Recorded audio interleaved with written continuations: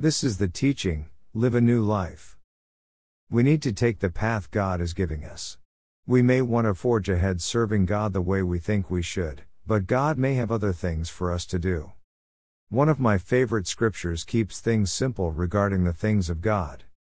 Proverbs 3:5-10 NKJV says, "Trust in the Lord with all your heart, and lean not on your own understanding. In all your ways acknowledge Him, and He shall direct your paths. Do not be wise in your own eyes, fear the Lord and depart from evil.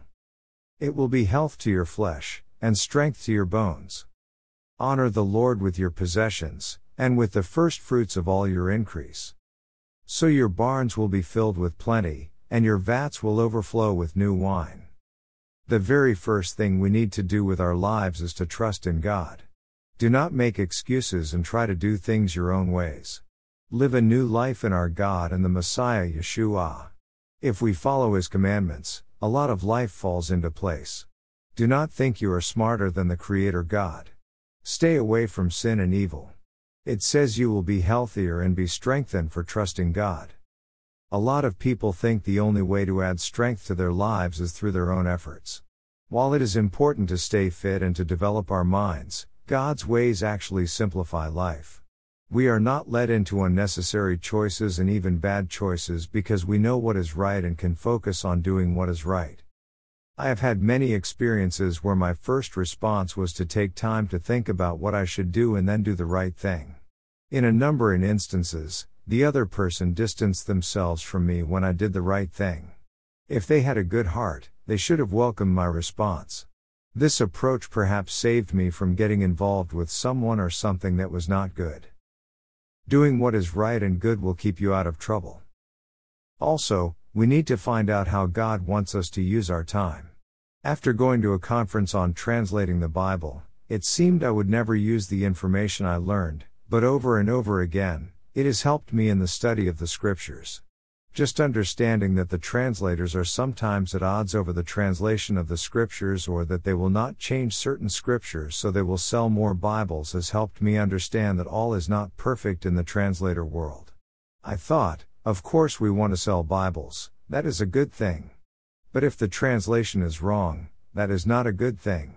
Especially if people end up believing in false doctrine because it needed to be changed. Do not be so quick to jump into something that God does not want us involved with. I remember hearing someone teach as though politics should be the main focus of our lives. You would have thought that the Bible was all about who to vote for. I am not saying that voting for godly people is not important. We should vote for godly people. Find out who supports biblical principles and vote for them. Focusing on following God and trusting in His ways should be our primary focus in life. These scriptures in Proverbs 3 also goes on to say we are to make sure we use some of our resources for God's kingdom. That can be a sticky subject for some people, but we should desire to be generous toward the things of God. It is a demonstration of where our heart is at. God will bless our desire to use our resources for God's kingdom. I always found it strange that some people and even pastors will hold on to their money like that is all there is to life. I've heard pastors brag about how many cars they have. How many cars do we need?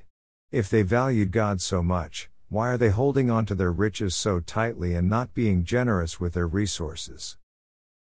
God is the giver of life and the supplier for His purposes. We owe everything we have to God. God will accomplish what He wills, and He allows us to take part in that. Hebrews 13:21 NKJV asks God to make you complete in every good work to do His will. Of course, in Jewish thought, good work refers to keeping God's commandments. We are doing His will when we keep God's commandments. For example, Shaul tells us to love others by serving them in Galatians 5:13 and then quotes Leviticus 19:18. It says in Leviticus 19:17-19 NKJV, "You shall not hate your brother in your heart.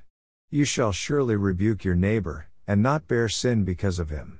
You shall not take vengeance, nor bear any grudge against the children of your people, but you shall love your neighbor as yourself. I am the Lord.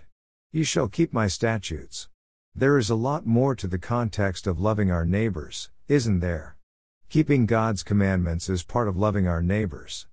Shaul talks about loving others as ourselves in Ephesians. He says be tender, kind, and forgiving, Ephesians 4:32. Shaul quoted the Old Testament portion. We should understand that Shaul's reference for the things he says in his letters is the Old Testament portion. That is why he quoted Leviticus 19:18 in Galatians. He is also referencing Leviticus 19:18 in Ephesians 4:32 NKJV. In Leviticus it said to forgive and love your neighbor. That is also what it says in Ephesians. The Old Testament portion are rules that bring blessing and goodness into people's lives. They are the most loving way to live. People do not know that because they do not know the Old Testament portion of the Bible. Read the Bible. I was told by someone that, you are not Christian because you believe what the Old Testament teaches. Shaul used the Old Testament scriptures and so did Yeshua, so they must have believed them. I think my company is rather good in this matter. They would not dare call Jesus an unbeliever. God can use us to show kindness and treat others well. We can do God's will by serving others in so many ways. When the Israelites were fleeing the Egyptians, they must have worked together to accomplish that, and they no doubt served each other. That was not supposed to stop. In this portion, God commands them not to abuse or oppress foreigners, widows, or orphans. They were not to charge the poor interest. We can show others the goodness of God in so many ways. God reaches out to a cold and spiritually barren world with His goodness, and we are part of the solution through our lives. Yeshua said in Matthew 23:11 NKJV, "But he who is greatest among you shall be your servant." Instead of making ourselves out to be something special, we should make God out to be special by serving others. Set out doing what God wants you to do. Do not be moored and become ineffective. Shaul tells us in Romans 12 that we are to think modestly of ourselves. He says we each have different functions in the believing family, the body of Messiah. God has given some the gift of prophecy, others serving or teaching. We are to love others, like Leviticus tells us to, and do not do evil. Be kind and respect each other. Romans 12:11 NKJV says, "Not lagging in diligence, fervent in spirit, serving the Lord." We are to be servants of God. Do not be moored and become ineffective. If you were in a ship that was moored, it would be sitting there without the ability to be of much use. Proverbs 30:19 talks about how wonderful it is to see a ship at sea. It is not so wonderful if it is moored on some rocks. Kepha said in 1 Peter 4:10-11 NKJV, "As each one has received a gift, minister it to one another, as good stewards of the manifold grace of God. If anyone speaks, let him speak as the oracles of God. If anyone ministers, let him do it as with the ability which God supplies, that in all things God may be glorified." God has given us abilities and spiritual gifts. Minister and serve each other. God's light shines on a world that lacks substance and understanding. We say be good, be kind, be a blessing, and the world comes back with nothing but manipulation. They say believers are weak, they say we are strong and opinionated, they say we are fools for caring about others, they say we do not care.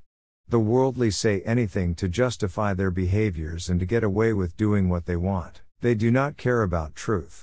They contradict themselves to manipulate and fool people into complying with their hate towards God. People are certifiably in need of God's light and understanding. He is the Creator, God knows all. Psalm 139:4 NKJV says, "Is not a word on my tongue, but behold, O Lord, you know it altogether." God knows all and knows how we should live. Psalm 147:5 NKJV says, "Great is our Lord, and mighty in power, His understanding is infinite." The world needs us whether they know it or not. Serve one another and serve others so that God can be glorified. In this portion, the people agree to their relationship with God, and Moshe goes up the mountain to receive more commandments.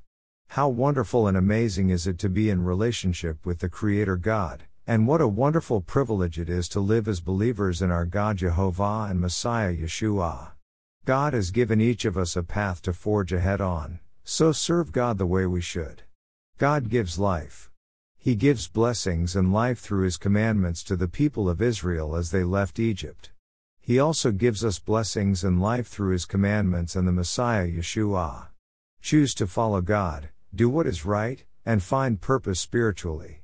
Do not be moored on the rocks doing nothing with our lives but be effective. God's light shines on a world that lacks substance and understanding. The world needs people who desire to live as people of light. Be a light and live the life our good God wants for us. This is the end of our teaching.